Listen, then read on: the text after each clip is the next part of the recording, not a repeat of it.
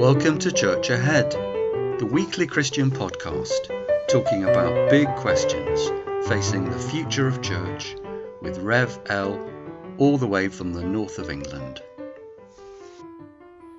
Welcome to Los Angeles for Church Ahead Summer Pop Festival. After several weeks talking about abuse, I thought we needed something a bit lighter. So we're finishing this first series of the podcast with 2 pop songs over 2 weeks. The 2 songs are both from the 1980s and they're essentially about the same subject, although the 2 bands could not be more different. This week we have the girl band, the Bangles. Next week, the very masculine Morrissey. The Bangles are light and fluffy, whilst Morrissey is dark, depressing and heavy. I like them both. Why is the festival in Los Angeles? Well, because both bands have spent most of their adult lives living and working in that city.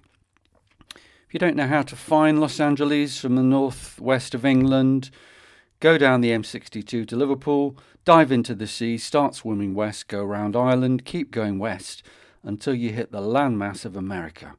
Go right across to the west coast, go up and down the coast until you find the ugliest, most polluted, congested and sprawling city. And that is what Americans call the City of Angels. So that's where the Summer Pop Festival is, but listeners of Church Ahead can listen to the bands here. Today's song is called Manic Monday by the Bangles. If you don't know the song or can't remember it, then stop this podcast now and go and find it. Play it through at least once, or if you're like me, perhaps you'll play it through 7 times. Manic Monday is one of the Bangles' most successful songs. It reached number 2 in the British and American charts of 1986. The Bangles made the song famous, but they didn't write it. It was written by the artist Prince, who lived from 1958 to 2016, during his golden period when he was so creative. He was writing more brilliant songs than he could keep up with, so he gave lots of them away. And what a song to give away. Manic Monday may have been influenced by the Mamas and Papas 1966 song Monday Monday. It's hardly the first song with Monday in the title, but this song begins at a more specific time of the day. It's 6 o'clock on a Monday morning.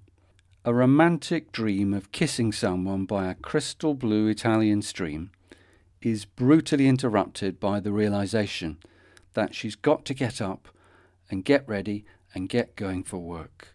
She's got to be at work by 9.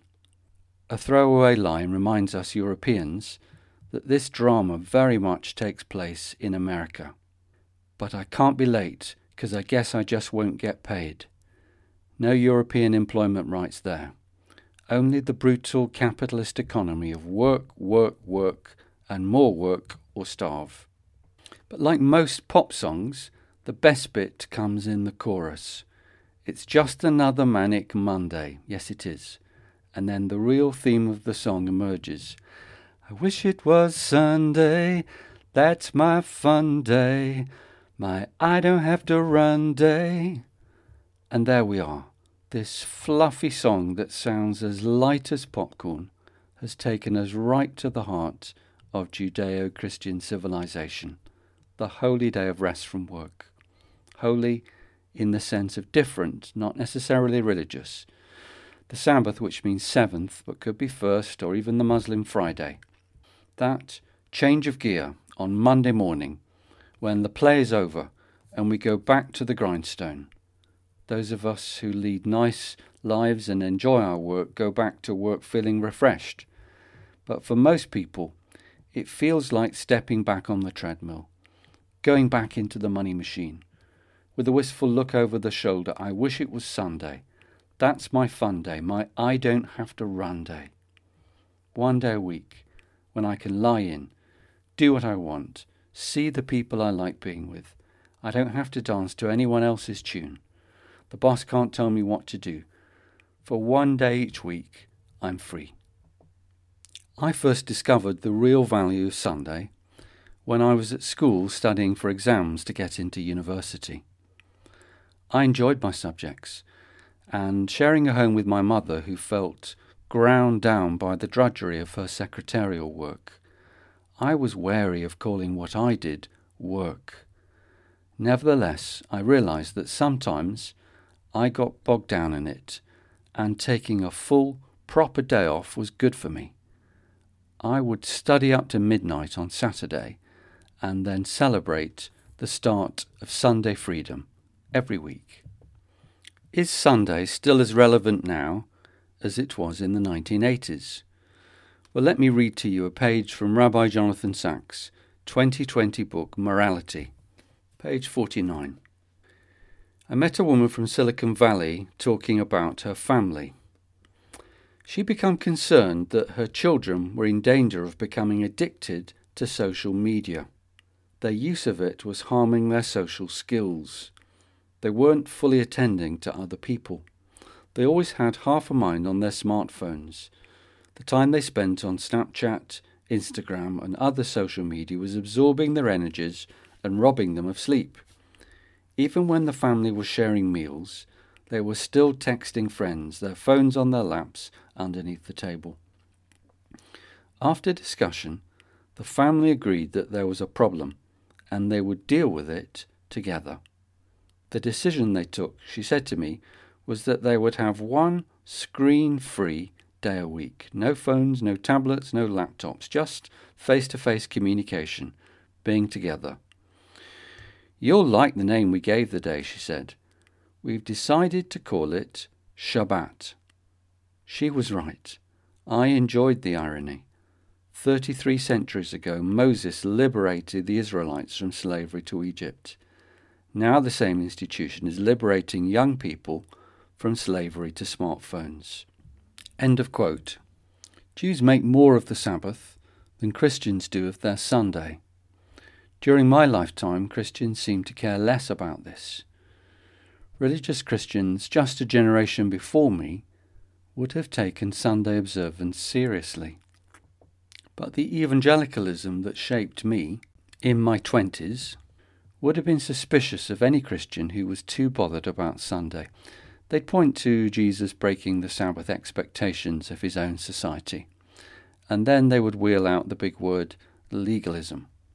We're saved by grace, not by law. Yes, that's right. It's just that I think there's quite a bit of grace to be found in switching off. It seems to me that the world's religions are competing for the territory of how to order life for people who want some religious structure but don't want all the big claims about God. And on this issue, I fear the score is Judaism 1, Christianity 0. Isaiah 58 verse 13 says, "Call the Sabbath a delight." Verse 14, "Then you will find joy in the Lord." What I think this song gets just right is it expresses this delight and joy in the day. What I can't help noticing is how American this song is. Not just the harsher working culture, but the sunny Christian optimism of celebrating Sunday. In Europe, we're far too far down the path of church decline for a song like this to fly. America, for me as a European, is a very alien place, and one of the reasons for this is it feels so enthusiastically Christian. Now, I know many Americans will be surprised to hear that because they'll point out how far church has declined in America since 1986. But you're nowhere near as far down that path as we are in Europe. In 1994, England allowed shops to open on Sunday. Germany is one of the few European countries where Sunday is significantly quieter. So perhaps there's a nostalgia now as we hear this song nearly 40 years on. For most low-paid workers these days, waking up on a Monday morning is no different from waking up on any other day. Far too many of them work 7 days a week. Church Ahead says, "Bring back Moses to liberate the slaves. And if we can't have Moses, let's have the Bangles." I hope you're enjoying this pop festival. I certainly am. There's nothing wrong, with playing this song many times over. And when it's really sunk in and you've grasped how profound it is and you're ready for next week, find, please, the Morrissey song, Every Day is Like Sunday. That's the song we're going to hear next week, and you'll see how different Morrissey is from the Bangles, and just how different his take is on this same subject. We're almost at the end of this first series of Church Ahead, and I hope you've enjoyed listening to it as much as I've enjoyed making it. I'd love to know what you think, and anybody who's willing to give me feedback, please send any message to my email, which is revl20c@gmail.com. That's revl20c@gmail.com. If I have a hesitation about Series 1, it's been a bit bland. I think I've been far too well behaved. Second series, I promise you, will be spicier.